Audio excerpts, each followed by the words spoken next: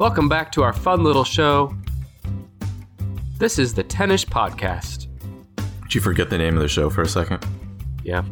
But I didn't forget my name, which is Nick. I am the host of the Tennis Podcast. I'm joined now by my sidekick host, Brandon. My equal host, Brandon.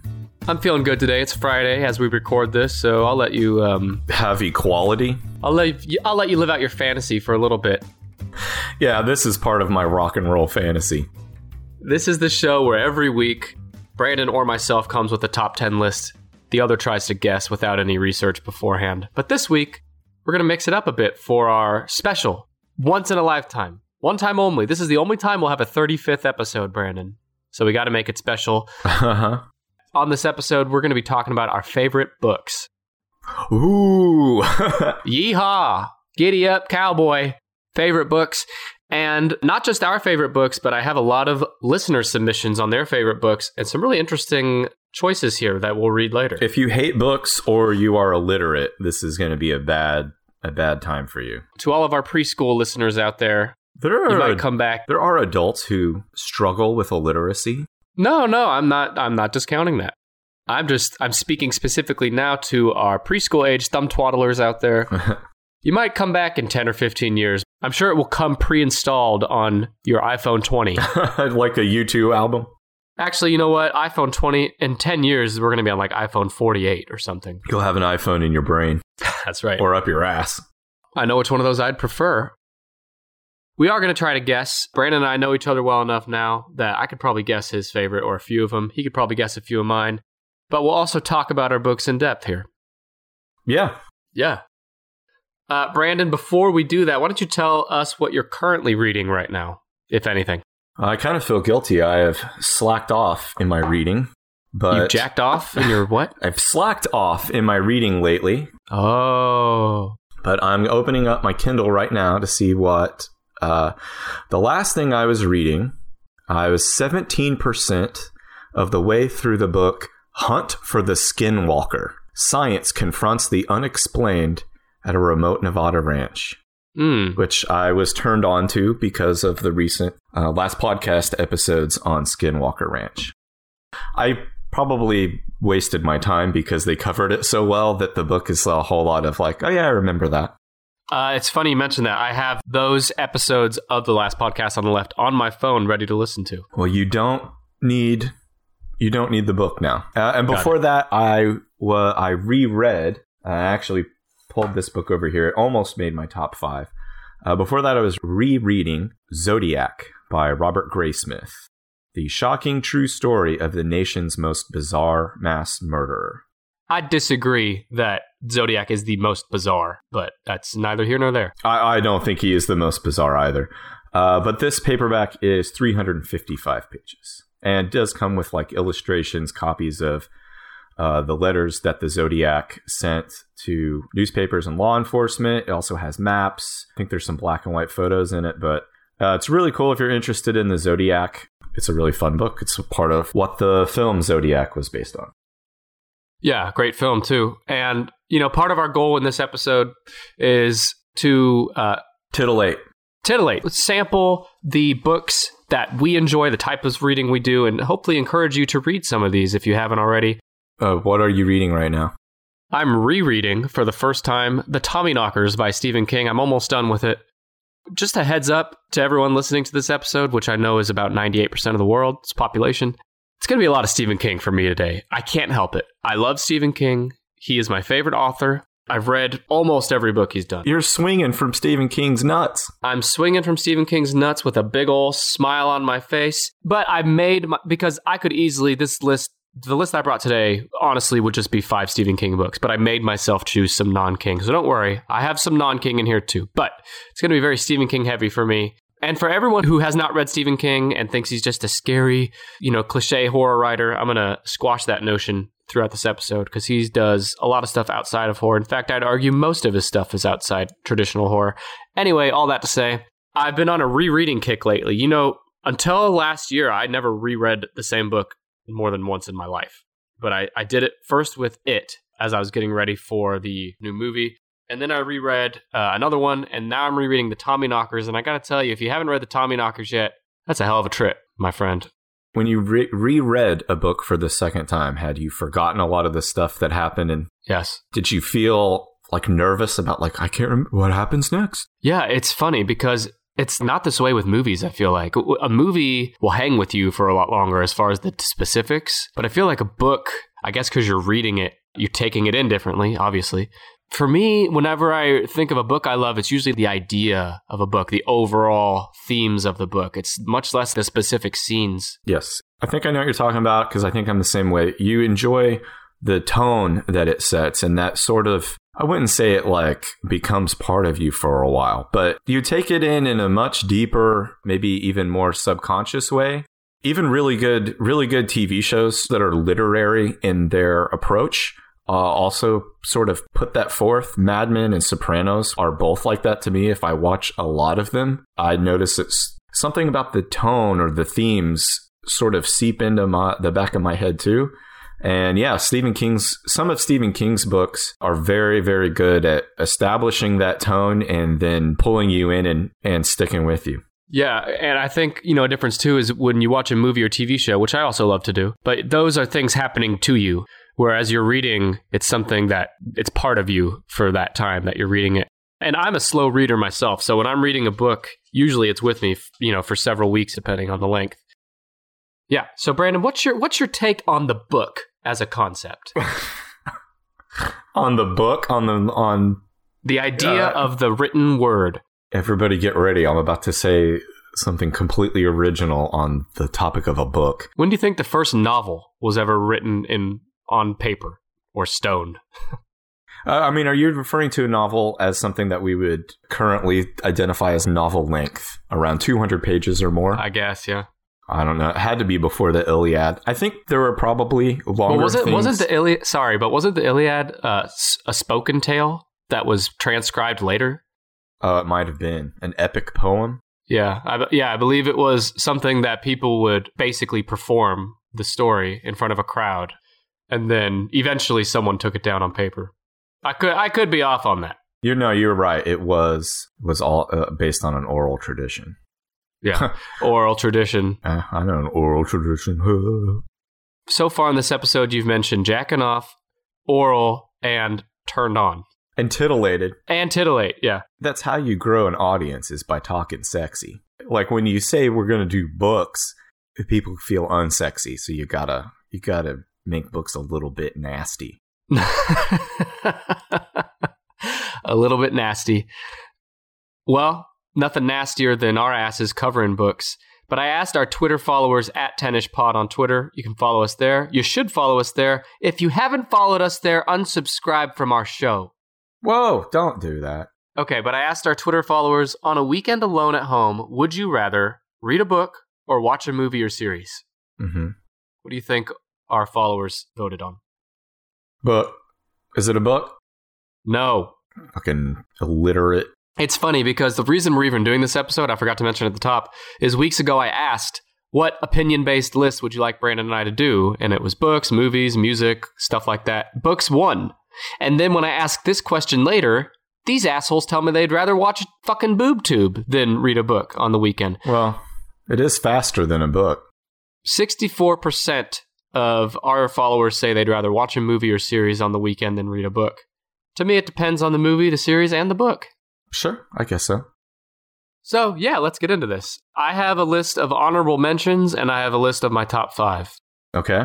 I'm just going to shout out a few of my honorable mentions here. We don't have to talk in depth about them. Okay. These are books I considered for my top 5, but ultimately decided against. The Dark Tower series by Stephen King. Great series of books. It's more fantasy than horror, for sure. There's elements of horror, but it's ultimately just a fantasy epic. Stephen King himself has said he was inspired to write it based on The Lord of the Rings. Loader. By what? Loader. That's what us Lord of the Rings fans call it for short. Loader. They do? I don't know. They don't do that. I just see it abbreviated. I don't know. I'm not a big Lord of the Rings fan. Oh, I get it. LOTR. Yeah. Oh, okay. I thought you were saying the word loader, like you're loading some crates into a fucking truck. Well, you're dead wrong. J.R.R. Tolkien. Haven't read his stuff, but I'll tell you, a hell of an ass. So that's the Dark Tower series. I highly recommend it. Other honorable mentions for me I'll just get the Stephen King out of the way now. The Stand by Stephen King.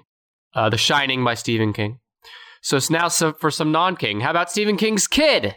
Joe Hill wrote a book. That's Stephen King's son. He wrote a book named Horns, which is also a movie starring Daniel Radcliffe. Now I'll step completely away from King. I thought it'd be great if you said, I'm going to step completely away from Stephen King, and then you named Richard Bachman. Yeah. Which is, for those who don't know, is Stephen King's very well-known pen name. He wrote a few books under that name. Right. Anyway, the best Bachman book, The Long Walk, I have to say. You know, some of these books on my list I have not read in 10, 15 years, whatever. So I'm basing like my favoritism toward them on how I felt when I first read them. You know what I mean? Right. Because if I were to reread them today, I might rank them differently, but you can't do that. So I'm ranking them all on how I felt when I first read them. I feel you. I did the same thing. Have you heard of the book Tatum Brown by Mick Foley?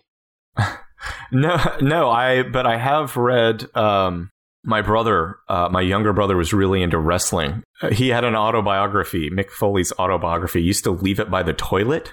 And so over the course of a couple weeks poops, I've read Mick Foley's autobiography. Because what would you do on the toilet except read? Well, I didn't have a phone.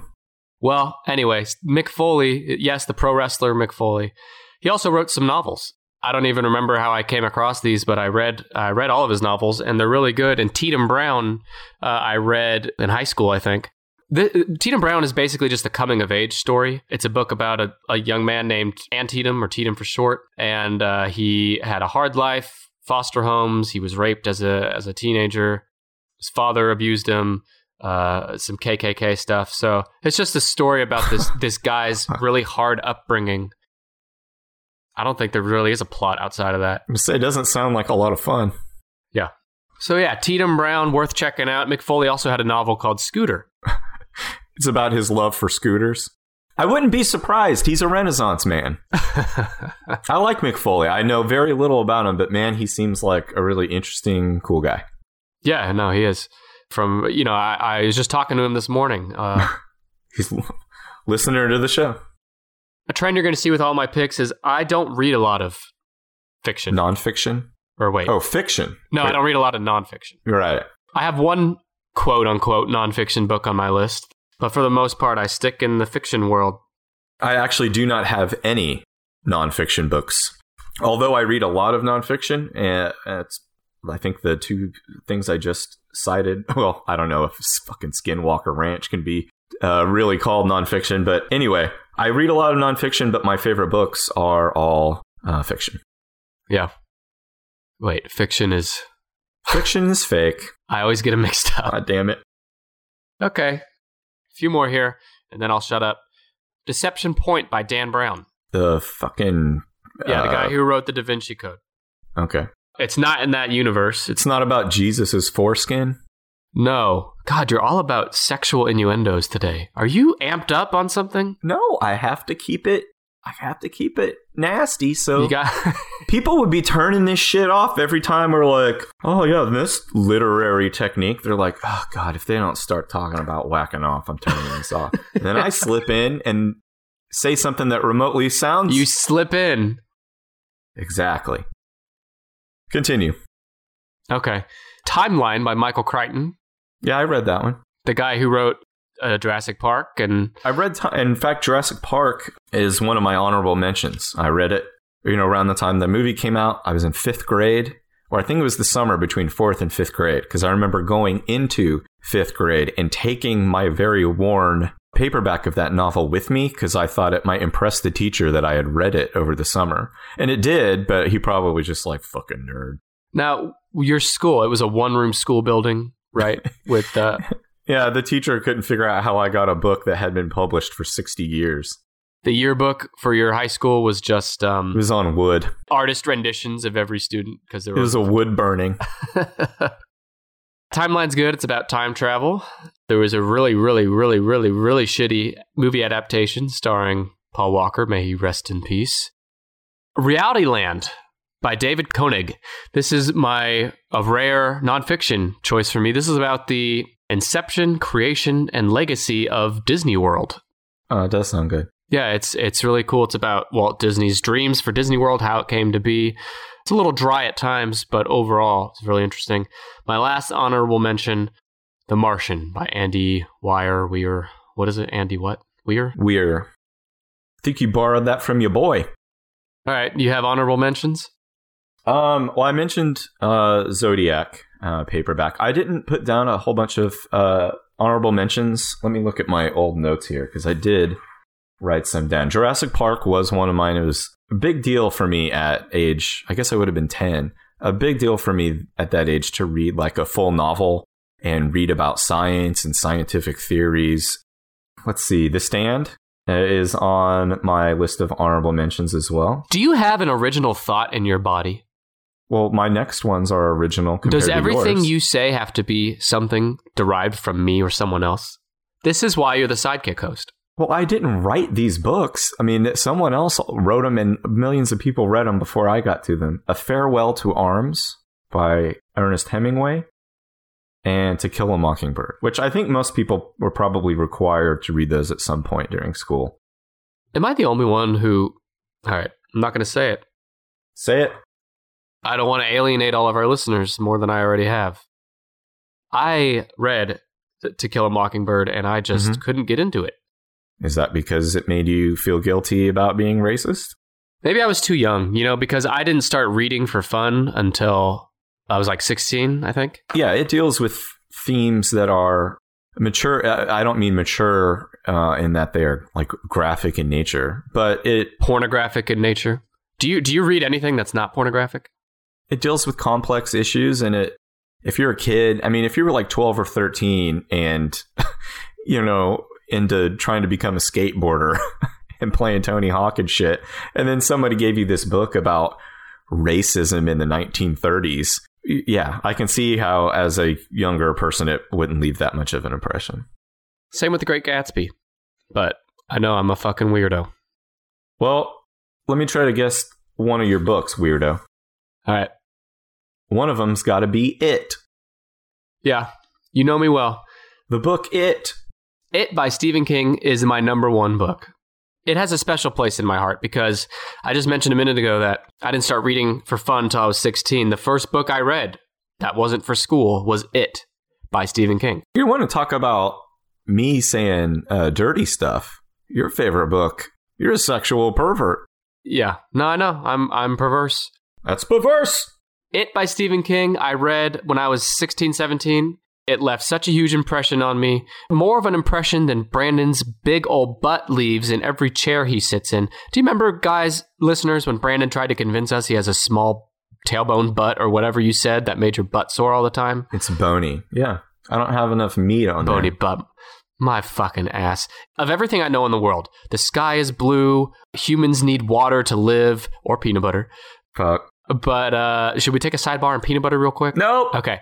Of everything I know in the world, I know that you have a copious, plentiful, adequate amount of meat on your ass. Whatever. So It left a huge impression on me, and I reread it for the first time right before the new It came out in 2017. And God, it's just a fucking amazing book. And it is scary. It has a lot of horror in it.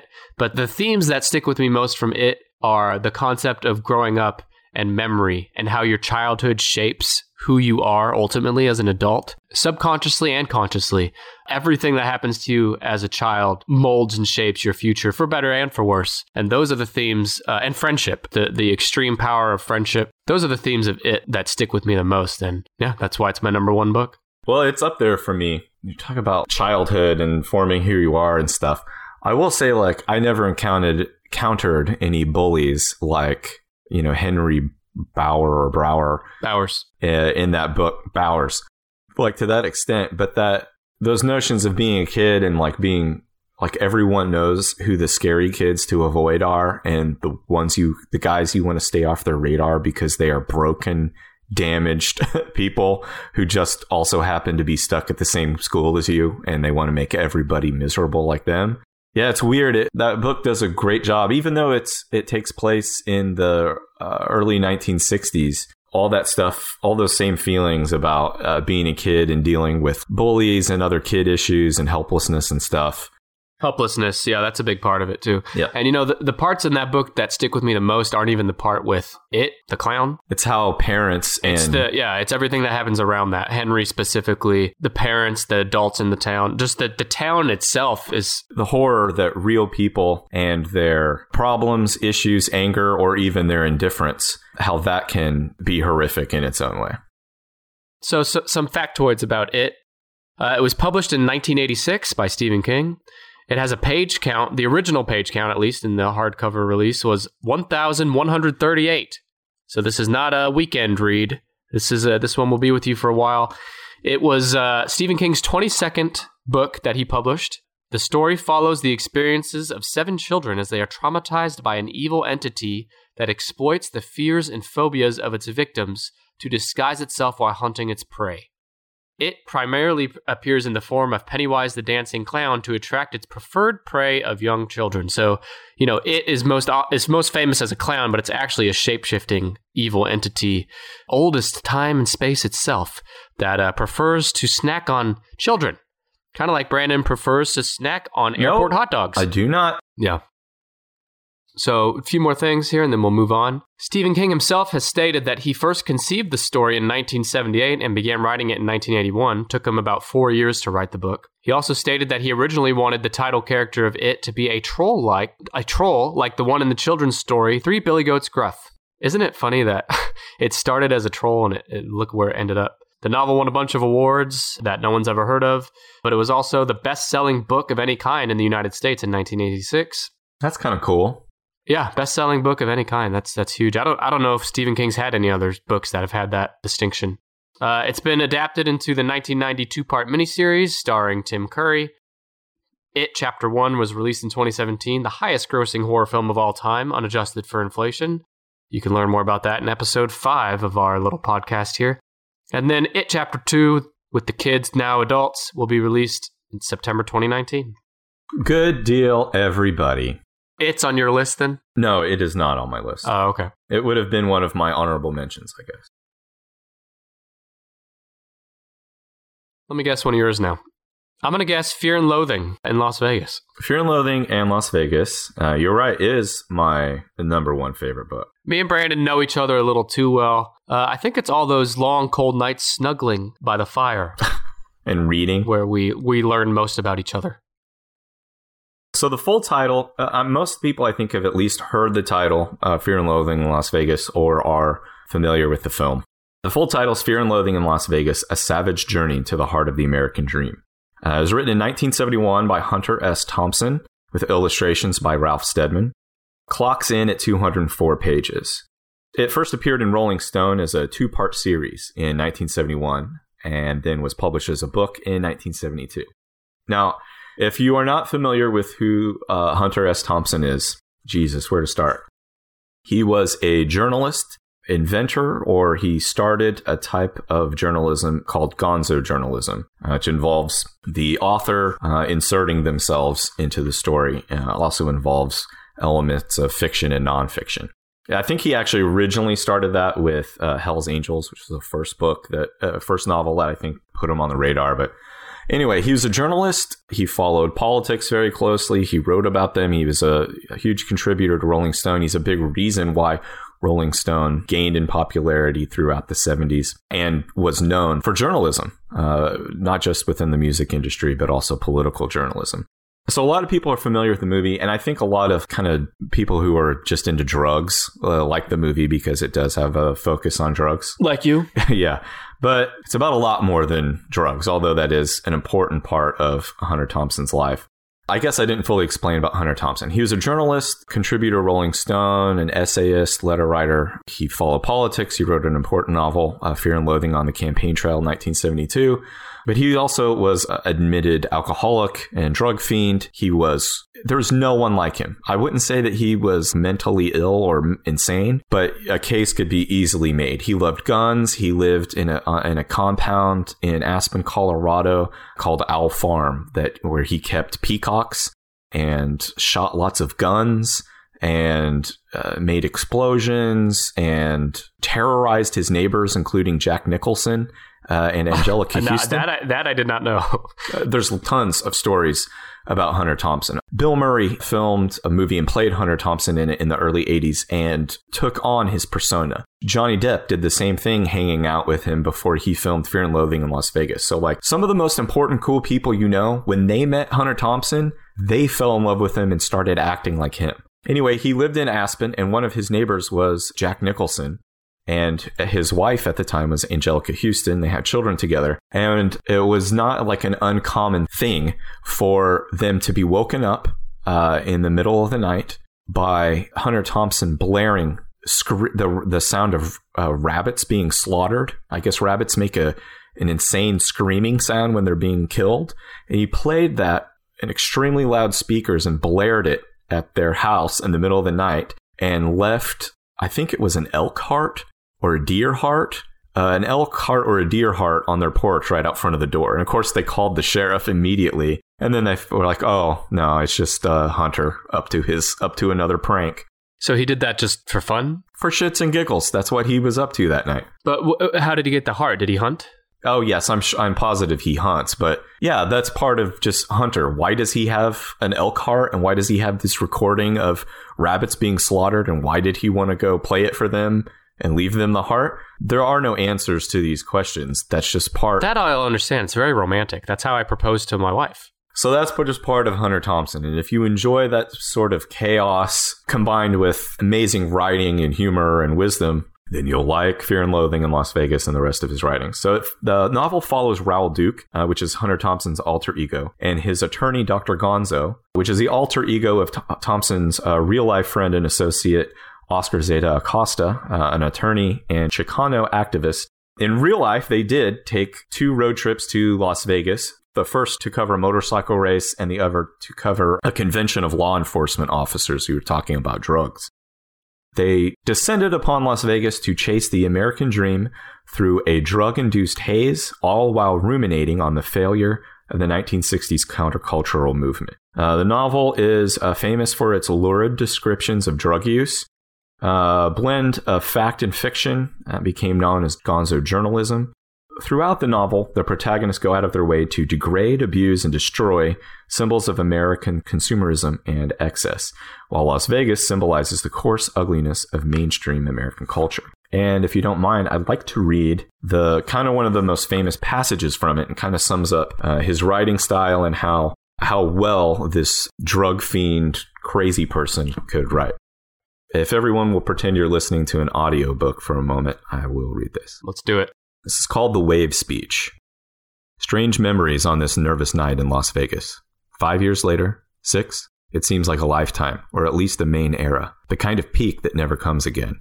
San Francisco in the middle 60s was a very special time and place to be a part of. Maybe it meant something. Maybe not in the long run. But no explanation, no mix of words or music or memories can touch that sense of knowing that you were there and alive in that corner of the time and the world, whatever it meant.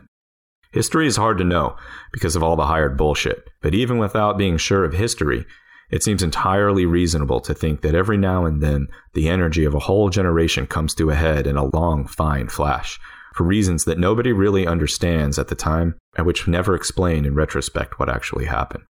My central memory of that time seems to hang on 1 or 5 or maybe 40 nights, or very early mornings, when I left the Fillmore half crazy and instead of going home, aimed the big 650 Lightning across the Bay Bridge at 100 miles an hour, wearing LL Bean shorts and a Butte sheepherder's jacket, booming through the Treasure Island Tunnel at the lights of Oakland and Berkeley and Richmond. Not quite sure which turnoff to take when I got to the other end, always stalling at the gate, too twisted to find neutral while I fumbled for change, but being absolutely certain that no matter which way I went, I would come to a place where people were just as high and wild as I was. No doubt at all about that. There was madness in any direction at any hour. If not across the bay, then up the Golden Gate, or down 101 to Los Altos or La Honda. You could strike sparks anywhere. There was a fantastic universal sense that whatever we were doing was right and that we were winning. And that, I think, was the handle. That sense of inevitable victory over the forces of old and evil. Not in any mean or military sense. We didn't need that. Our energy would simply prevail. There was no point in fighting, on our side or theirs. We had all the momentum. We were riding the crest of a high and beautiful wave. So now, less than 5 years later, You can go up on a steep hill in Las Vegas and look west, and with the right kind of eyes, you can almost see the high water mark, that place where the wave finally broke and rolled back. End scene. That was my audiobook voice. Yeah, that's great. Hang on, you said that was a back description of the latest Berenstein Bears book, right? Yeah. Okay. So you were going to read a quote from Hunter S. Thompson, though? Wasn't that funny? Okay. Yeah, that was great. Brandon also has, right next to his hot dog tattoo on his chest, he also has a Hunter S. Thompson quote tattoo. Don't you, Brandon? I forgot about that until you brought it up. I have a quote from this novel, on my body. You going to read that quote or no? It was the one I just read. It's written across my back and down my ass. In like super small font size. Yeah. Size 3 font size. The part where it says the wave finally broke and rolled back is actually written across my 2 ass cheeks. Yeah. Well, and then Hunter S. Thompson, what was it before or after he wrote Fear and Loathing that he was part of the cast of Saturday Night Live? Who are you getting him confused with? I'm joking. That's your number 1, right? That is my number 1 on this list. I didn't actually rank them. It is the first one I put down here. Oh, I see. I think the ranking could kind of switch on any given day, but these are definitely my top 5. And for list's sake, I'll just rank them in the order that I listed them on here. Got it. So why don't you give another guess for mine? Give us a non-Stephen King guess. Dracula. No. I've never read Dracula. It's classic. It actually is really good. Okay, my other guesses were all Stephen King books. Well, I do have more King on here, but for the sake of our listeners, I was going to give him a non-King. Give me a hint. You won't guess this. I've never heard you talk about this book, so I don't know if you even know about it. Okay. So this is actually a series. I could not choose just one book. So is that cheating? Don't give a flying fuck. No, I don't care. It's a series, and this is my number 3. It's called the Silo series by Hugh Howey. Have you heard of those? You have mentioned that guy before, and I checked him out on Facebook. And yeah, he seems interesting, but I hadn't read the book. Yeah, so the books are Wool, Shift, and Dust. The 3 books make up the Silo series. I had never read this guy before, but I was referred to him by a friend of mine who listens to this show. Shout out to Ivan. So this book by Hugh Howey, first one came out in 2011. It's a post-apocalyptic Earth. Humanity clings to survival in the Silo, a subterranean city extending 144 stories beneath the surface. So basically, the Earth has ended. There's been an apocalyptic event. Your whole world as a reader takes place in what they call the Silo, which is basically a huge tower that is underneath the Earth's surface, because the surface of the Earth and the air is deadly to humans. Can't go outside. There's now been generations of people that have grown up exclusively in this silo, this tower. Mm-hmm. These people have never gone outside. And what's interesting about it is there's this whole global population in this one tower, and there's all these social economic issues. I mean, they have the middle class that live in the mids, they call it. The lower class live at the very bottom.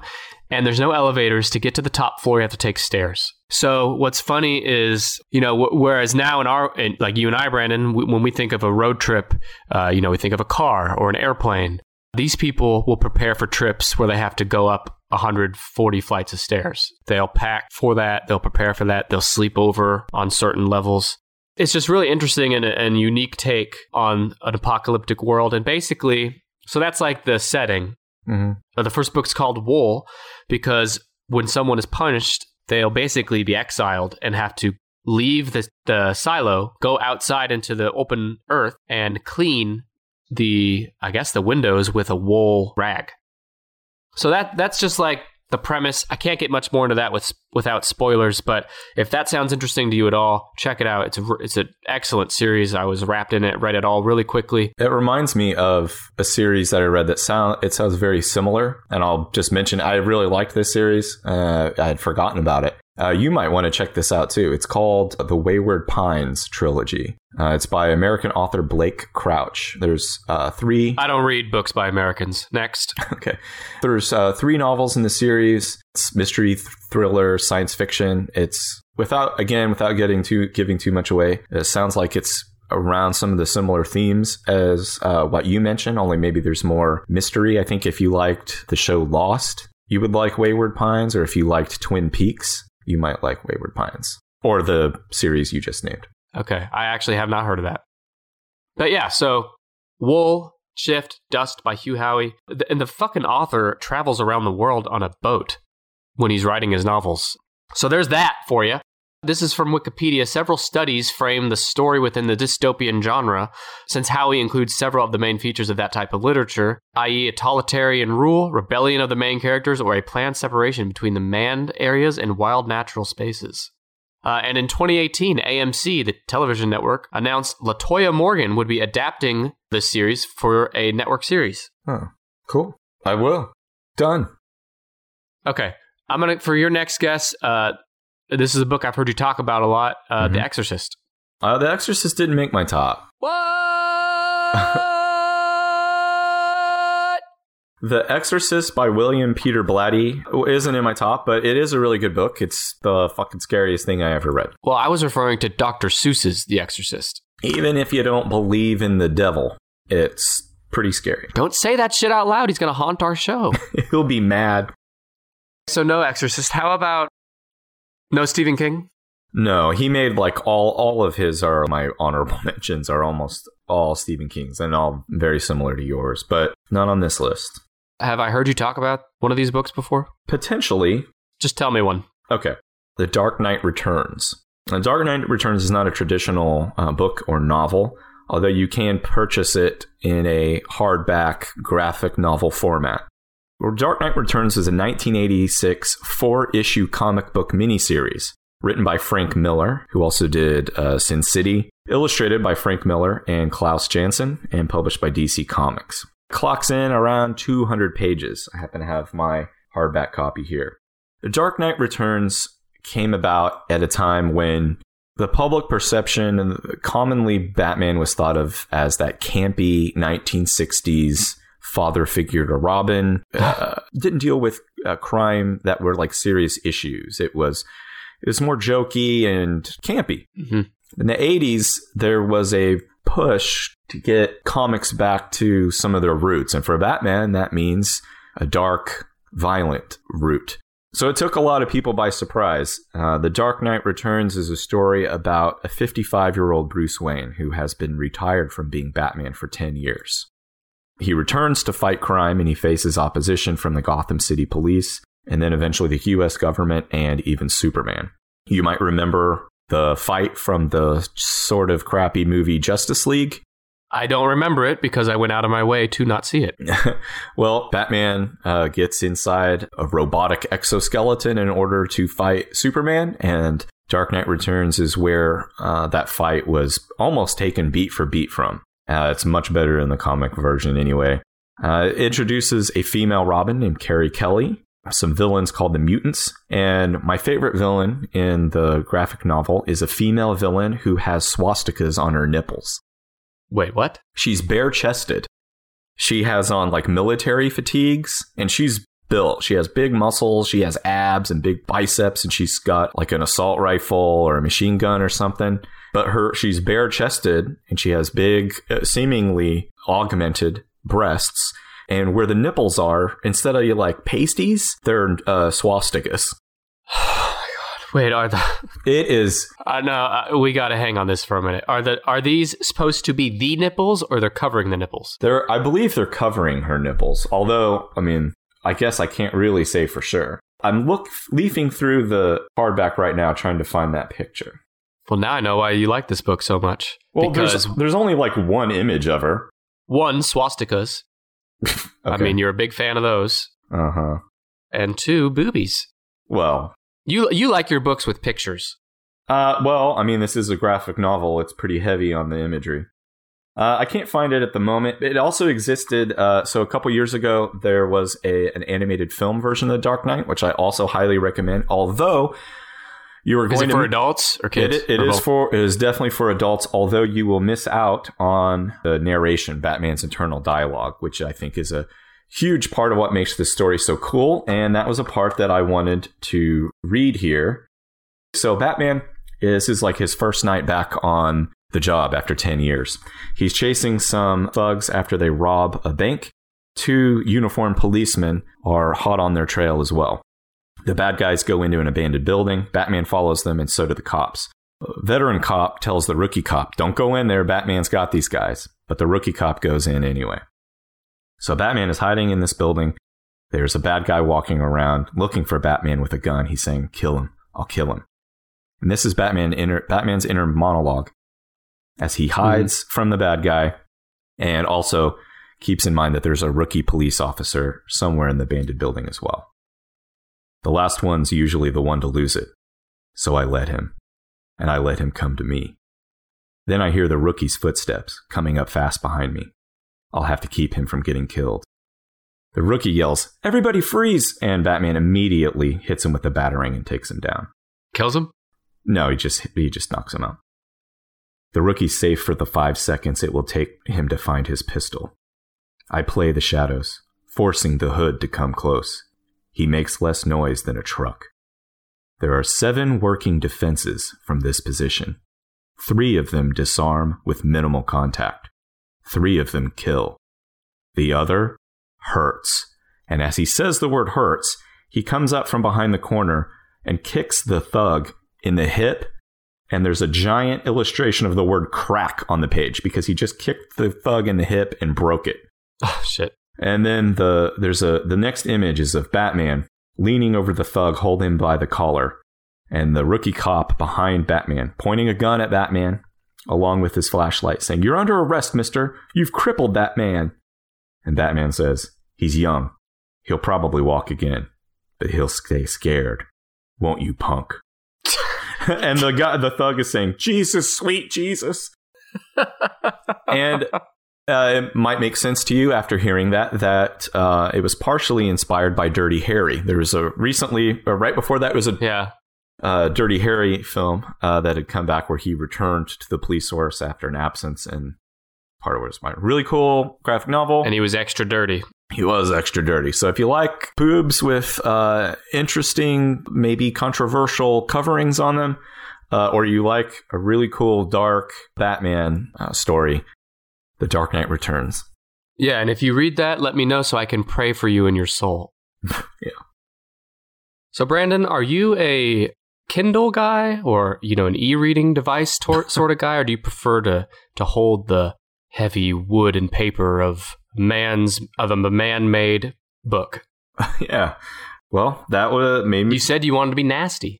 Keep the listeners engaged. It made me feel nasty. I have a Kindle, and I like using it. It's really good for traveling and not having to carry that big wood around. But if I'm reading at home, I do think it's easier for me to stay engaged and interested if I'm actually holding the book in front of me.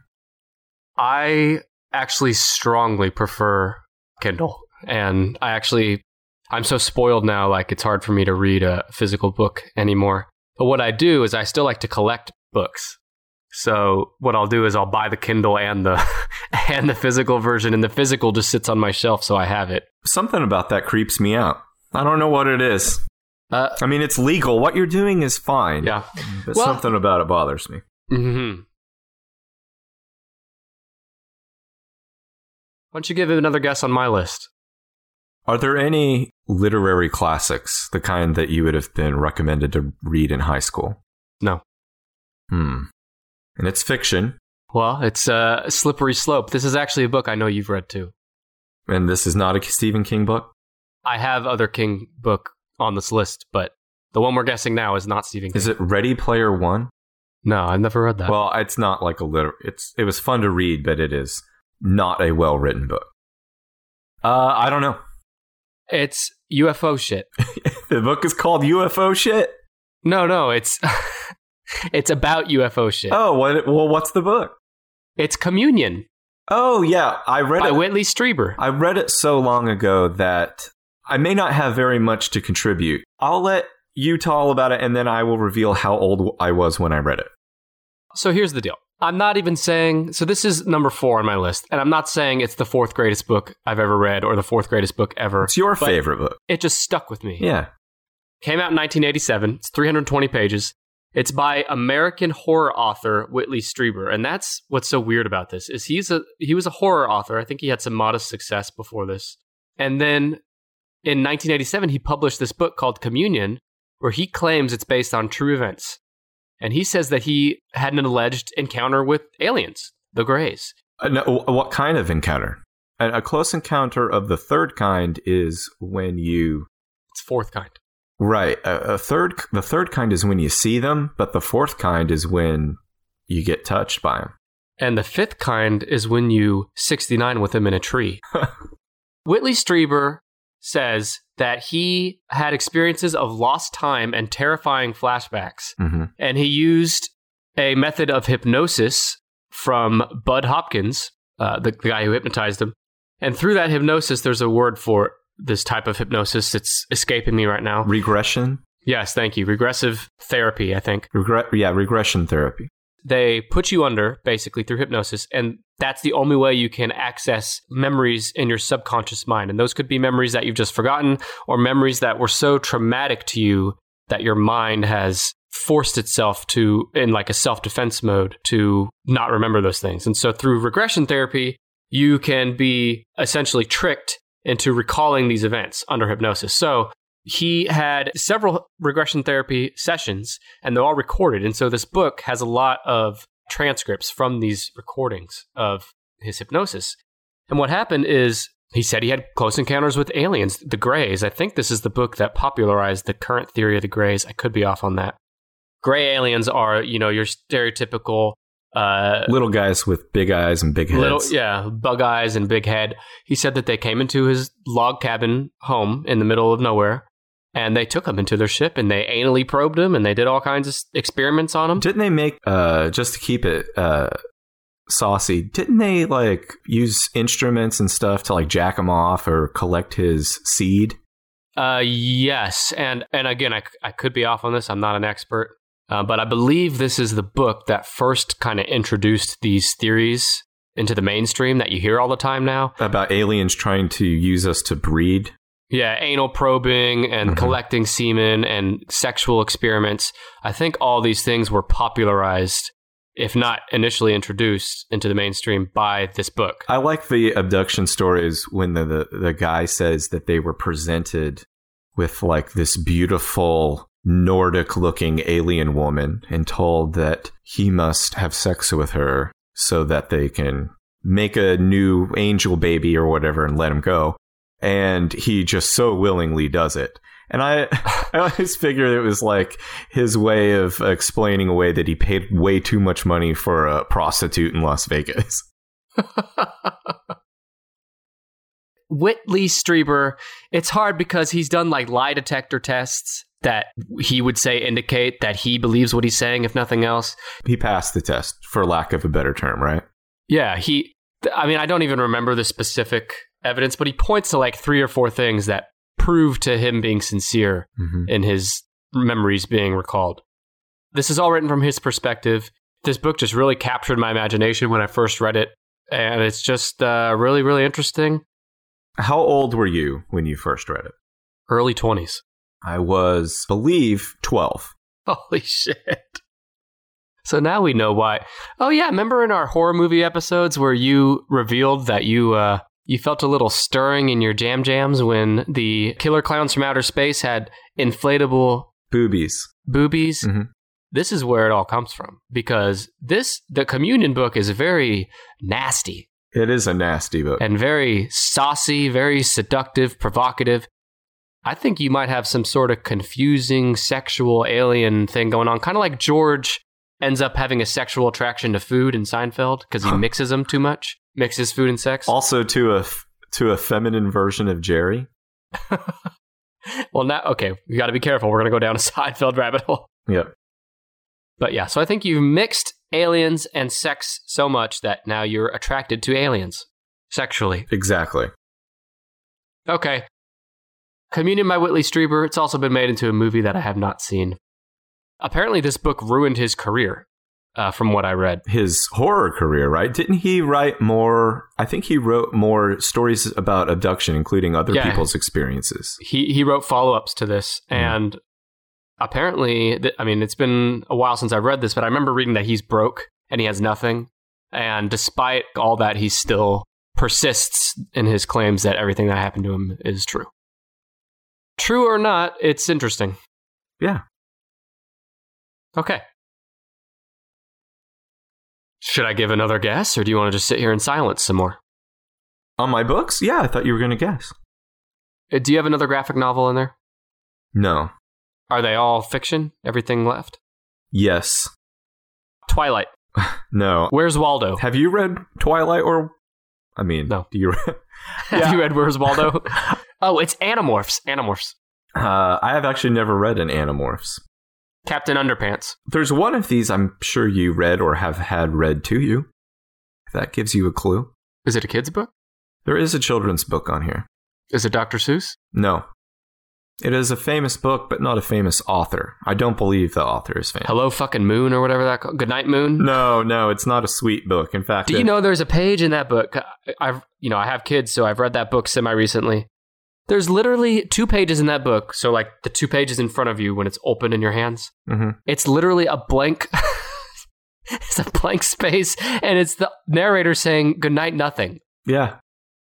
That was an easy day for the illustrator. What the fuck? Why? What do you want me to put on this page? Nothing. Good night, nothing. Literally nothing. I want you to put nothing on it. Good night, Moon. Good night, kittens, whatever the hell. Good night, that old lady bunny.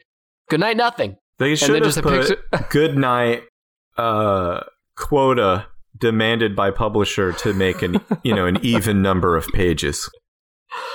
Good night, nothing. My ass was blown by that. And then there was also like good night porridge or some shit. I'm like, what kids liking this shit? Cheese, right? Doesn't it say good night to some cheese?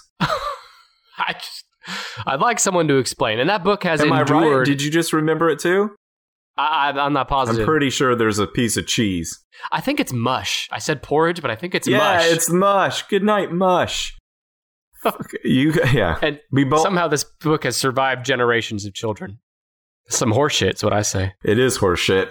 No, the book is, I might have mentioned it on here before. It's Alexander and the Terrible, Horrible, No Good, Very Bad Day. You've definitely mentioned that book. Written in 1972 by Judith Viorst. Julia Bratwurst? I think it's pronounced Viorst. Viorst. It's short enough that it does not have page numbers, but I counted them, and I think there's 29. Because I don't usually count the couple pages in the front. So about 29. Have you read this book? No, but you spoke about it ad nauseum in our best-selling book franchises episode. The art in it is really good. It's a realistic type of line drawing. But if you're into different types of illustrations in children's books, well, yeah. I read a lot of children's books, and there are some that I despise because I think the illustrations are shitty and boring and lazy. And there's some that I love because of the artwork. Like Goodnight Moon? Goodnight Moon, the artwork, I guess, is okay. I think my favorite book, as far as the story, the words, and the art, is a book called, well, I didn't put it on this list. It's the favorite one in my kids' room. It's called I Want My Hat Back. If you have kids, go look up I Want My Hat Back. It's worth the whatever, $10 to get it. Well, what's it about? Is it about getting his hat back? It's a bear trying to get his hat back. Mm-hmm. Well, in Alexander, I know I mentioned it before, his kid gets shit on from sun up to sundown. Mm-hmm. And the reason this book is on here is that it was one of my first experiences with a book that does not have a happy ending. There is no resolution to the story. There's no even silver lining. At the end of this day, where everything that can go wrong for this kid goes wrong, his ice cream falls off the ice cream cone, he's trying to lick it, he shit his pants. He didn't shit his pants. He didn't shit his pants, but if I was updating this for 2019, he would have shit his pants. He had a bad day, and at the end of the day, it was still bad. When he got in bed, the last thing he did before he went to sleep was he bit his tongue. And his mom said, some days are like that. So what's the lesson here? That some days are like that? Well, throughout the entire book, Is he a whiny ass kid? He is whining, but he is having a bad day. Admittedly, it is demonstrably proven throughout the book that he is having a shit day. And he is justified in complaining about it. But he continuously offers the solution of escaping to Australia. That these problems would not exist. if he could run away to Australia.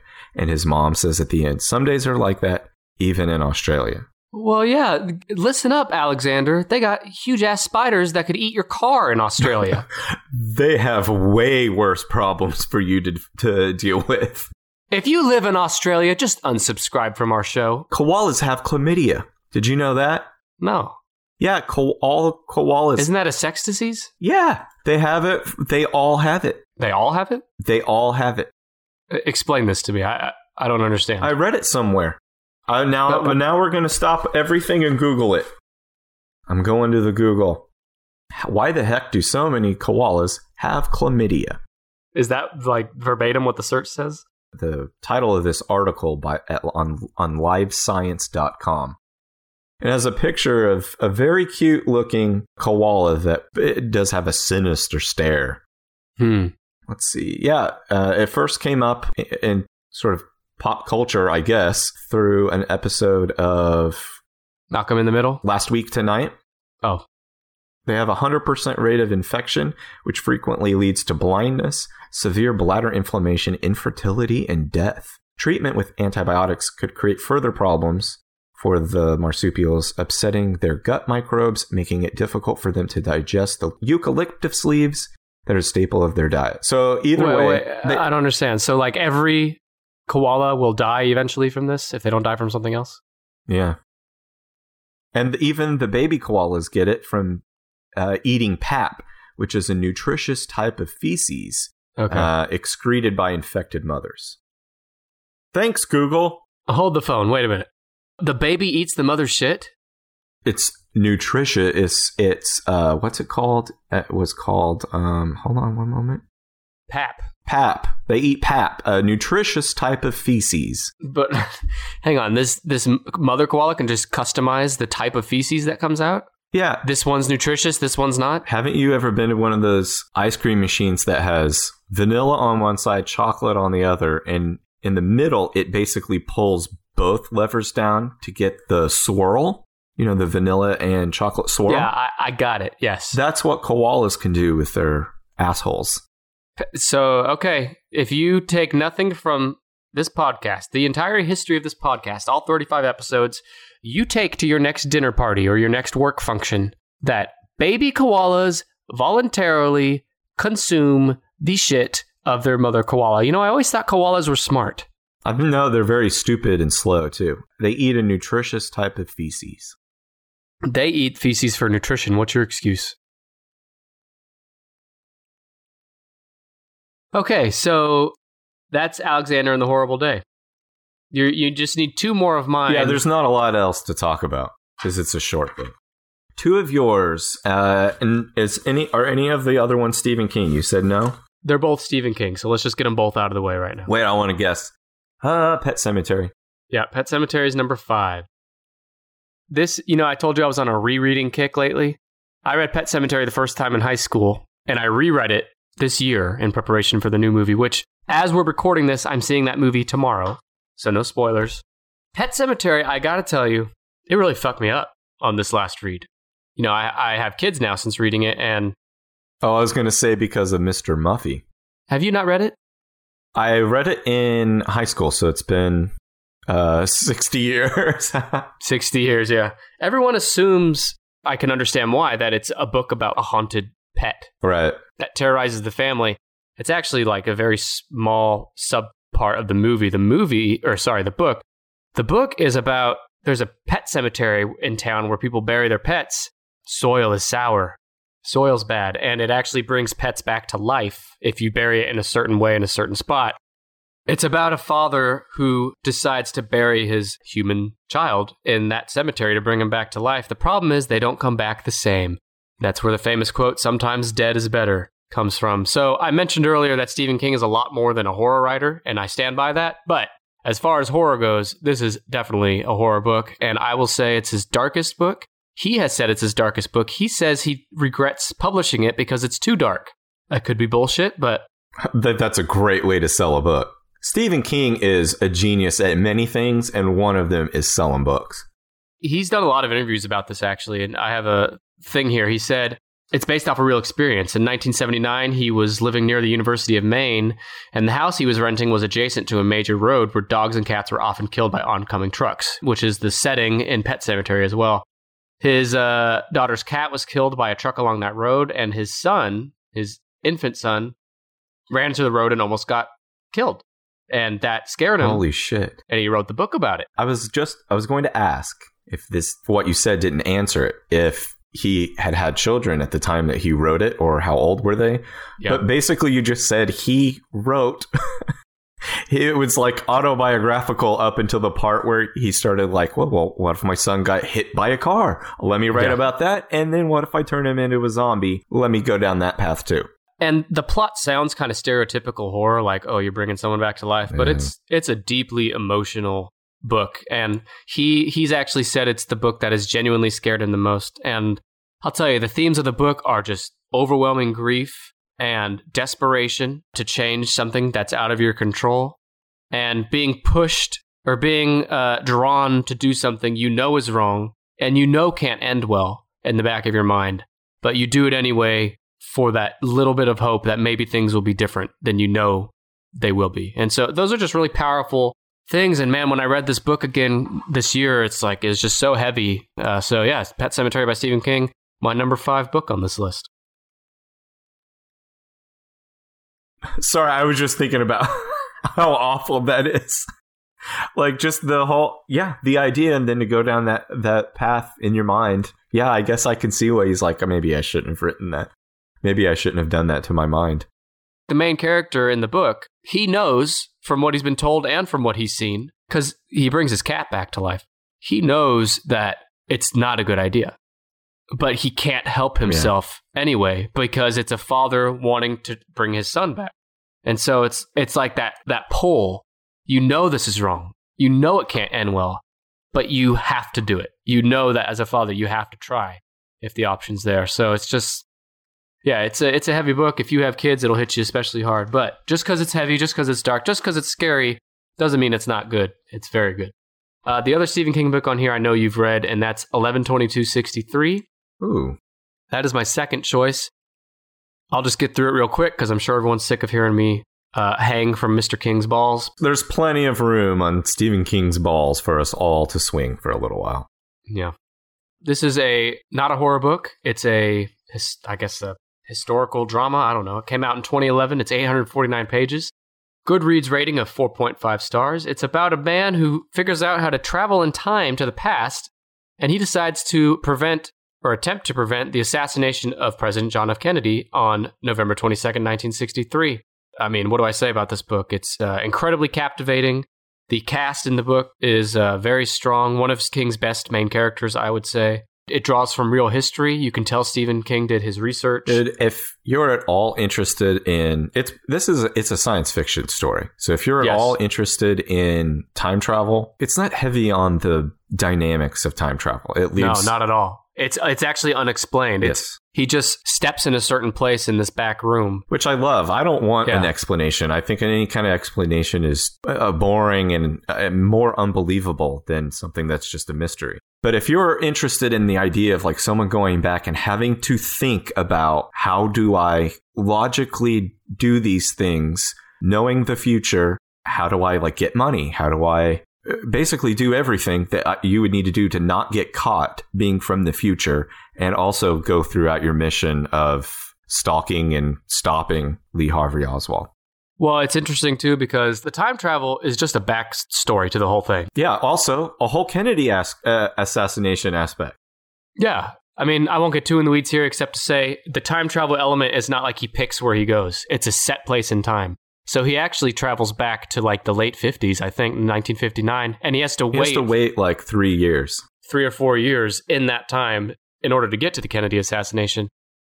Anyway, it's super fascinating, and I think it's one of the most beautiful endings he's ever written as well. Another thing, just to take another lunge at Stephen King's balls for a moment, for someone who's interested in like time travel and science fiction and the Kennedy assassination, and already likes Stephen King, the story between the main character and a love interest was so compelling that sometimes I would be a little bit annoyed that I was having to go back in or continue reading the Lee Harvey Oswald storyline so I could get back to that other one, which is the love story. Yeah, which is not a big compliment to Stephen King from me, because that part of a movie or a book normally would not hold my attention. Agreed. This book has also been turned into a Hulu series, 11/22/63, starring James Franco, produced by J.J. Abrams. The series is good. I'd say it's good. I didn't think it was great, but it's good enough. This book won a ton of awards. It's a New York Times bestseller. Yeah, 11/22/63. And Brandon. Yes. Before we get to the rest of your list, we have a couple iTunes reviews to read, if that's all right. I love them. I love these. Every week, we read reviews from iTunes/Apple Podcasts on this show. If you want us to read your review, then get off your lazy fucking ass and write a review and we'll fucking read it. It's that simple. Whoa. So we were talking about Australia a few minutes ago. This review comes from a listener in Australia. Isn't that neat? Someone in Australia is listening to us? Yeah. Why not Zoidberg from Australia? That's really cool. Hi. Okay. They say, this podcast is gold, Jerry. Gold. I can't remember how I stumbled on this podcast, but let me tell you, I binge listened all 30 episodes while I was stuck in the hospital with literally nothing to do. So I give you this. This podcast is more entertaining than staring at the ceiling for 7 days in a drugged haze. Nick and Brandon had me with 10-ish Seinfeld references every episode and lots of talk about hot dogs. It's such a simple formula, and I love the ads for other smaller podcasts. It's a great way to give back to the podcast community. Why not Zoidberg? First, I want to know what you were doing in the hospital. Was it because you were so entranced with... The first episode busted his or her gut. or busted their mind. The doctors kept getting pissed. They're like, stop. You got to get those earbuds out of your ears. It's getting worse and worse. So thank you, Why Not Zoidberg? That was very sweet. Thank you. I like that. That was very nice. Okay, so now we're going to go to one from... I hope this one shits all over me. Not literally. This is Pam. She's from the good old USA, God's country, the greatest country on earth. MAGA, make America great again. Oh my God. This is Pam says, so good. I've only listened to one episode, but I'm hooked in all caps. I love the dry, sarcastic humor. It speaks to my soul. Smiley face emoji. Great work, guys. And Brandon. What, did it say that? I lost it. I don't know. It might have, it might not have. Thanks, Pam. Thanks, everyone, for those reviews. Okay, so Brandon, we have two left on yours, right? Yeah. I'm just going to narrow one down. One of these, this book is a classic book. No, maybe classic. It is a book. I'll tell you, this book is a book that has been banned. It's been banned from literature classes, which is where I read it in my senior year of high school in AP literature. Pride and Prejudice? No. It has been removed from school libraries. Frankenstein? No. A judge described the book as depraved, immoral, psychotic, vulgar, and anti-Christian. What year was that? I believe it was in the 70s or 80s that a judge said that, but the book was written in 1969. It is a science fiction infused anti-war novel about The Giver? That's not anti-war. About the World War II experiences and journeys. Or what's the Catch-22? It's not Catch-22. It's Slaughterhouse-Five by Kurt Vonnegut. I haven't read that. Have you heard of it? It sounds familiar. I did not read it in school, apparently. Well, it might have been banned in your school for being psychotic, vulgar, and anti-Christian, which I did not exactly take that away from it. Slaughterhouse-Five, or The Children's Crusade, A Duty Dance with Death. A what dance? A duty, not a poo-poo dance. Not a eat your mom's shit dance? Not a doo-doo dance, a duty, like as in the call of duty. The novel is commonly referred to as Slaughterhouse-Five, but within the introduction of the novel, you learn why it is given the subtitle of The Children's Crusade, A Duty Dance with Death. It is not commonly referred to by that full title. Okay. Have you heard of Kurt Vonnegut? Do I need to cover I need to explain to the folks at home who Kurt Vonnegut is? Lead singer for Nirvana, right? Yeah. Slaughterhouse-Five, it clocks in at 275 pages. As I said, it's a science fiction-infused anti-war novel about the World War II experiences and journeys through time of Billy Pilgrim, From his time as an American soldier and a chaplain's assistant to post-war, it's a postmodern metafictional novel. It's the first postmodern novel I ever read. I never read a book like this before that had an unreliable narrator, or a narrator that could and did even insert himself into the story. A cameo that he says is reportedly true, that he did say those things. And he does also have the funniest line, like a laugh out loud funny line. But the first line of the book is that all of these things happened more or less. So you're immediately introduced to the idea that this is an unreliable narrator, an older man who has been drinking and is recalling events and is about to tell you a story about a man who is himself an unreliable narrator. The story is told in non-linear fashion. It introduces ideas about the fourth dimension of time and how a fifth dimensional being would experience that, what that means for existence, what existence means looking through the lens of World War II. The novel also features the firebombing of the German city of Dresden. Do you know anything about that? No. Towards the end of the war, America bombed civilians in Germany towards the end of the year, and they firebombed this city and killed at least 30,000 people. Just completely destroyed this town. And Kurt Vonnegut was there. He was a prisoner of war and being held in a slaughterhouse, in Slaughterhouse Number 5 in Dresden, when it was firebombed by the Americans. So he has a unique perspective on war. And what is it good for? That's a good way to sum up this book. War, what is it good for? It's a great book. There is a reason that despite being banned from literature classes, it was placed there in the first place, and then people fought to put it back there. It's influenced a lot of people. A lot of young people have a Kurt Vonnegut phase. I did too, and still do. I'm trying to look at the rest of my notes here to see if there's anything hot or sexy that I might have missed. Or nasty. There is sex. There is sex and the mention of like boobs and sex and stuff in the novel. I think there's a drawing. The author's drawing of an asshole is a famous doodle featured in the novel. It was the first novel I ever read that ever had doodles. Duty, doodles, and assholes. Where you could just be typing a novel and then pick up a Sharpie and say, like, I'm going to draw a little picture here. And he did. They used to write fucking novels on typewriters, Brandon. I know. And before that, they wrote them on pen and paper. Idiots should have been using computers all along. I don't understand. To contrast that judge's description of Slaughterhouse-Five as depraved, immoral, psychotic, vulgar, and anti-Christian, it's also been called by people with taste an example of unmatched moral clarity and one of the most enduring anti-war novels of all time. You're making me want to read this thing. Mostly for the asshole doodle. Oh, I have a quote from it. Let me read it. America is the wealthiest nation on earth, but its people are mainly poor, and poor Americans are urged to hate themselves. To quote the American humorist Ken Hubbard, it ain't no disgrace to be poor, but it might as well be.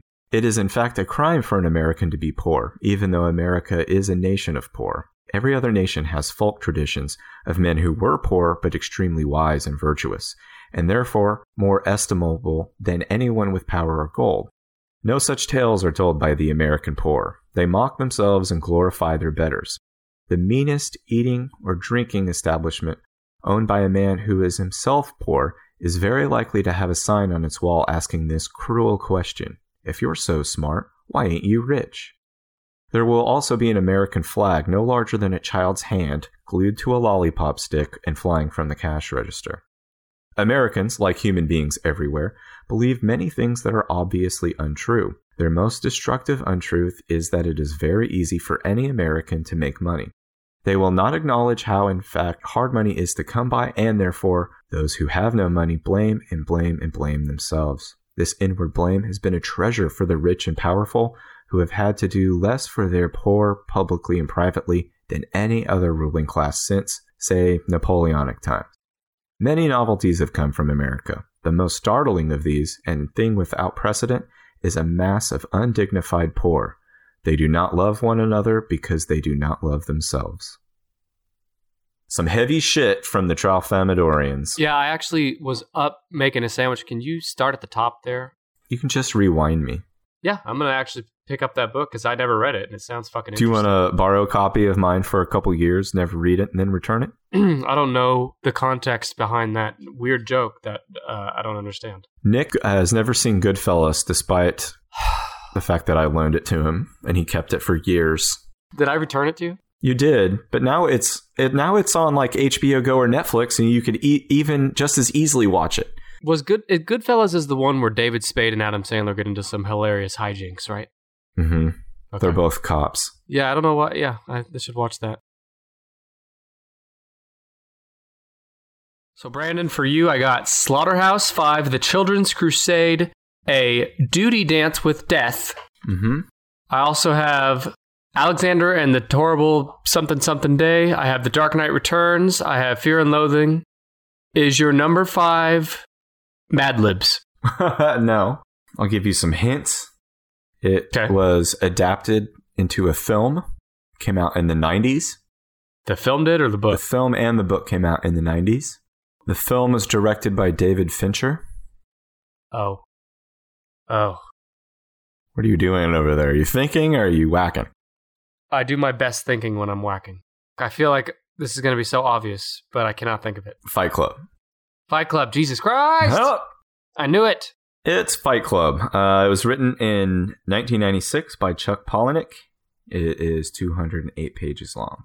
I think most people are aware of the film Fight Club, and the novel contains only minor differences. However, the novel is told from a first-person point of view. The narrator, in the film version, this would have been Edward Norton's character, narrates the novel, and it's even more of a mindfuck because it's told from a first-person perspective and therefore has an unreliable narrator. Mm-hmm. So the same themes of emasculation and existentialism and anti-consumerism are all in there too. So many isms in there. A lot of isms. You think you're smart with your big words and your textbooks and you think you're so smart, huh? You didn't get beyond what does a nerd use? Textbook, fucking nerd shit. So I first read it at age 18 and it held meaning for me. I read it again at age 21 and it had a slightly different meaning. And then again at age 30 had an entirely new meaning. I don't want to get too into like what those meanings are because it'll be different for everybody, I'm sure. Although there's, obviously some very big, broad themes in the film and in the novel that everyone is aware of. But if you haven't picked it up, pick it up. That's my, what does he say at the end of Reading Rainbow? What does he say? Like, if you haven't read it, you should do it. Or something like that. Read a book. It's good for you. He says something positive about reading. I can't remember. Is Reading Rainbow that shit we watched in elementary school about books? Take a look. It's in a book. A Reading Rainbow. Is that the guy that was in Star Trek too? Yeah, LeVar Burton. Yeah, that's the same shit? Yeah. They had that shit back when you were in school? Yeah, it was LeVar Burton then too. Huh. Yeah, he said, they said, don't take my word for it. Read it for yourself. So don't take my word for it. Read all these shits for yourselves. LeVar Burton, hell of a guy. He can see in real life. Is he blind in the... Yeah, Data is blind. That's what that visor is for. Oh wait, his name's not Data. Data's the android. What is LeVar Burton's name in Star Trek? I don't watch Star Trek. I don't know. You just established that you're a nerd. No, I just happen to know that factoid. It doesn't mean I watched Star Trek, LeVar Burton. You're the one who knew the goddamn actor's name. Who in the world? Name one person in the world who could have known his name was LeVar Burton off the top of your head just by me mentioning that. Well, that's incredible. In Reading Rainbow. No, I mean, I'm impressed. I'm shocked. In Reading Rainbow, he says, my name is LeVar Burton. And yeah, but you haven't seen that in 20 fucking years, 30 years. I have a very good brain. I've told myself a lot of things. Holy shit. Now listen, his name in Star Trek was Geordi LaForge. So you don't remember that character's name, but you remember the actor's name, who's never done anything besides Star Trek and Reading Rainbow. How did he get the Reading Rainbow gig? Oh, I don't know. Do you want me to find out right now? I will. No, I don't. Oh, he played Kunta Kinte in Roots. So that's why he got Reading Rainbow, is because he played the lead in one of the most influential TV miniseries. And they were like, hey, you know what you should do? Teach kids to read some books. Do you remember the book Holes? That was a Shia LaBeouf movie later. I didn't know there was a book called Holes. I mean, I have a couple books called Holes, but they're not that book. Wow. Well, it's Holes with a Z, the one I got. I don't know if you're making a joke here or if you're... I'm not. You said I had pornographic material and that I was a nasty boy. Well, you are. So I'm saying that I had some kind of material called Holes with a Z. I know, but you started to sound so true. You started to sound like you were believing what you were saying that I'm just surprised you'd reveal so much about. I'm being a gonzo journalist. I'm dealing in metafiction right now. Holes with a Z. Speaking of Holes with a Z, not really though. Go through your top 5 real quick. Oh, it was Fight Club, Alexander and the Terrible, Horrible, No Good, Very Bad Day, The Dark Knight Returns, Slaughterhouse-Five, and Fear and Loathing in Las Vegas. And for me, I got Pet Sematary by Stephen King, Communion by Whitley Strieber, the Silo series by Hugh Howey, 11/22/63 by Stephen King, and It by Stephen King. You know what? This is my podcast. I can have as much Stephen King entries on here as I want. I also asked our listeners, our thumb twaddlers out there, what is your favorite book and why? And we got a lot of responses, my friend. Let's hear them. We actually got so many, we're not going to have time to read them all. So I'm just going to pick out a few here. This one comes from Camille on Facebook. She says, my favorite book ever is The Hobbit. I know it has become a cliche on must-read lists since the Peter Jackson films. However, it was my first exposure with a book that I became utterly lost in the world. Yeah, I know what you mean. That's what I got that's what I got with... With Holes with a Z? With Holes with a Z. That's a world. You got utterly lost in that world? Yeah. Yeah. Lots of different things. Okay. Ivan on Facebook says that he is going to go with The Watchmen. Although it's somewhere between a graphic novel and a true typical book, The Watchmen altered some of my basic influential philosophies when I first read it and still keeps me thinking. I've read it 5 or 6 times now. It's a wonderful portrait of the human condition about the questions we all still have in the age of answers. And then this asshole wraps up with #HotDogNick. Hell yeah. You know, I was already digging it because I also have a copy of Watchmen and I read it every couple years. But then he blew me out of the water with using the correct hashtag. Well, if you want to use the correct hashtag, it's actually #HotDogBrandon. And we actually have #HotDogBrandon shirts in the Tennish merch shop right now. You can go to tpublic.com and search for Tennish, buy a shirt, and walk around with a lie on your shirt. Walk around. Okay, so here's some more. These come from Twitter now. I mentioned the Myth, Legend, and Lore podcast earlier. We aired their promo. Mm-hmm. They replied and said, Saga of the Volsungs. It's got it all. Vikings, Valkyries, vengeance, murder, dragons, heroes, Norse mythology. I could go on. Yeah, you got my attention with Vikings and dragons. Not for the Dinner Table podcast at NFTDT. Says The Black Magician Trilogy by Trudy Canavan. We know it's technically 3 books, but they're so good. I haven't heard of it. But I believe you. I don't want to shit on anybody's opinions. Podcast 42 at Podcast 42 Show says The Talisman. Is that Stephen King? Yeah, that's a Stephen King book. That's actually one I have not read, one of the few. I haven't either. Did he co-write that one with his wife? There's one that he co-wrote, and I don't know. He co-wrote one. He's co-written one with his son. He's co-written one with Peter Straub. I think it might be that one, actually. His wife is Tabitha, right? Yeah. I swear there's one that he co-wrote with her, and I guess I'm probably wrong. Okay, a few more here. At Deep Into History on Twitter says The Iliad by Homer. We mentioned that one. Yeah, it was read to me as a child, and I never stopped reading it. Well, if you've never stopped reading it, how did you stop to tweet this? It's like the song that never ends. Cooking with Grief podcast at Cooking with Grief says Catch-22. It captures the absurdity of everything, really. Cool. I have not, I've had it recommended to me several times. And yeah, same here. I've actually never read it, but isn't that one that a lot of people read in school too? Yeah, God bless Mrs. Schmidt for allowing us to read Slaughterhouse-Five, but I guess my other English teachers weren't as hip, and I never heard of it when I was in high school. Does the saying Catch-22 come from the book or vice versa? I do not know. The Suck My Fanfic podcast. We've talked about them before. They're a great podcast. I know, it just makes me laugh.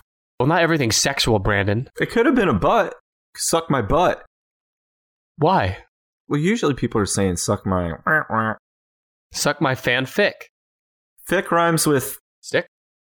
They commented on Catch-22 saying, I see the book as one big puzzle since it's almost existential, especially considering the fact that it isn't in chronological order. Once you have all the pieces and you can see the whole picture, it's beautiful. That's referring to Catch-22. Yeah. That sounds not wholly dissimilar from Slaughterhouse-Five. So yeah, maybe I'll go pick it up. The Stories of Your and Yours podcast at SYY Podcast on Twitter says The Stand and It by Stephen King. Good choices, I guess. I mean, if you like Stephen King, I guess those are okay. If you like shit. Intensity by Dean Koontz. Ghostman by Roger Hobbs. Champion of the World by Chad Dundas. Jurassic Park and Timeline by Crichton. The Ruins by Scott Smith. I've read some of those. I bet Jurassic Park kicked off a lot of novel reading for young people. The No Context podcast at No Context the Show. They said A Clockwork Orange. He had to reread it so many times just to get that it eventually grew on me, despite how disgusting it is. Ooh, I've never read the book. Now that you've said disgusting, it's going up on my list. Yeah, I'm sure there's plenty of holes in there.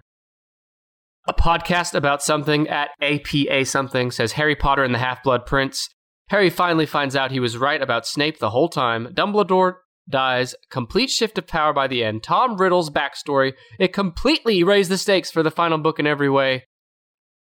And as everyone who listens to this show knows, Brandon and I are really deep into the Harry Potter universe. We're experts in all these, so I just got to say I agree with everything that they said. Yeah. Is that the book where they stick jelly beans up their ass? That's the book where there's a Hunger Games, right? They mentioned Ready Player One as a runner-up, which Brandon shit on earlier. So. Well, I said I read it. I read the entire thing, and I said it was a really fun read. It was a lot of fun to read, but the dialogue is, yeah, man. We got Suck My Fanfic again, saying 1984, saying it's the scariest book they've read. Yeah, fucking living it now. Let's do one or two more here. All right, Nerdtron64. The Hunger Games was my favorite for a long time. I read it in one sitting twice. Now, do you think that means they read the book back-to-back twice in one sitting? Or they read it twice in one sitting 2 different times? You see what I mean? I really hope it was just, they read it and as soon as they hit the last page, they're like, well, I'm not even bothering getting up. And flipped right to the start and did it again. Just sat in their filth for like 2 days. I always have respect for people that read books in one sitting. I've never done that. I have only done that with one book. The book was The Road by Cormac McCarthy. Yeah. Which was made into a film as well. Yeah, I've read that. I didn't even have kids yet, and I read The Road, and it, in one sitting, was probably is the way to do it, rather than to drag it out over several days. Because it is some rough shit. I just read too slow to do that. Okay, 2 more, and then we'll close out. The Accidental Pod on Twitter says, Good Omens by Neil Gaiman and Terry Pratchett is my all-time favorite. I've read this book so many times that the cover is falling off. Never heard of it. I mean, I'm familiar with Neil Gaiman's stuff, but I'm not familiar with that one. And the last one comes from @AmandaActually with 2 Y's on Twitter. Harry Potter, any of them, The Hate You Give, God's Grave, Queen of Shadows, The Help, Crooked Kingdom, and the Daughter of Smoke and Bone trilogy. I also have the Smoke and Bone trilogy. It's next to Holes with a Z. Smoke and Bone. How come no one suggested the 50 Shades of Grey? Do you not understand that Smoke and Bone sounds like... I had moved on. I wasn't even listening to what you're saying, to be honest. God damn it. So go back. Let's do it again. Smoke and Bones. Are you going to try to save this shit in the edit? Just leave it all in. Someone else will think I'm funny. Someone else is probably listening. That's the only thing you have to do right now. Listen, well, I'm trying to produce a show, navigate all these tweets. We got so many tweets with books. I want to thank everyone who submitted their favorite books. Thank you. I have not heard of some of these. Some I have, some I've read, some I haven't, but I am going to look up all these that I have not heard of because I'm always looking for more books. So we appreciate it. And if you want to contribute to topics like this on future episodes, just follow us on Facebook, Twitter, and Instagram @10ishpod. This was fun. I like stepping away from our normal format every once in a while. You like flaunting your opinions. I like flaunting my opinions. I like smoking bones. That was such a funny joke you said earlier. I mean, high five. All right. Yeah, high five. It was great. I mean, I really got the subcontext there. How about that holes with the Z too, right? All right. Holes with the Z was great. That was so good. Oh, that was so good. Another high five? No, that's enough.